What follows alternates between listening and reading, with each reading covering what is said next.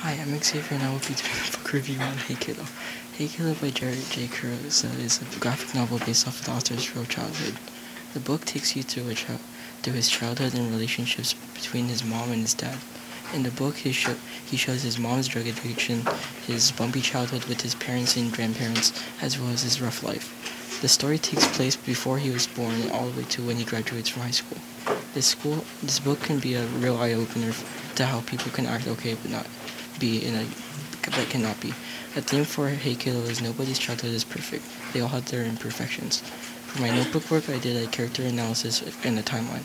For my character analysis, I wrote about his mom and him and his grandparents. I analyzed about his character development and their traits. I didn't write about his dad since his dad is out of the picture for most of his book. For my timeline, I put the events of the story in order so I can get a better understanding of the events.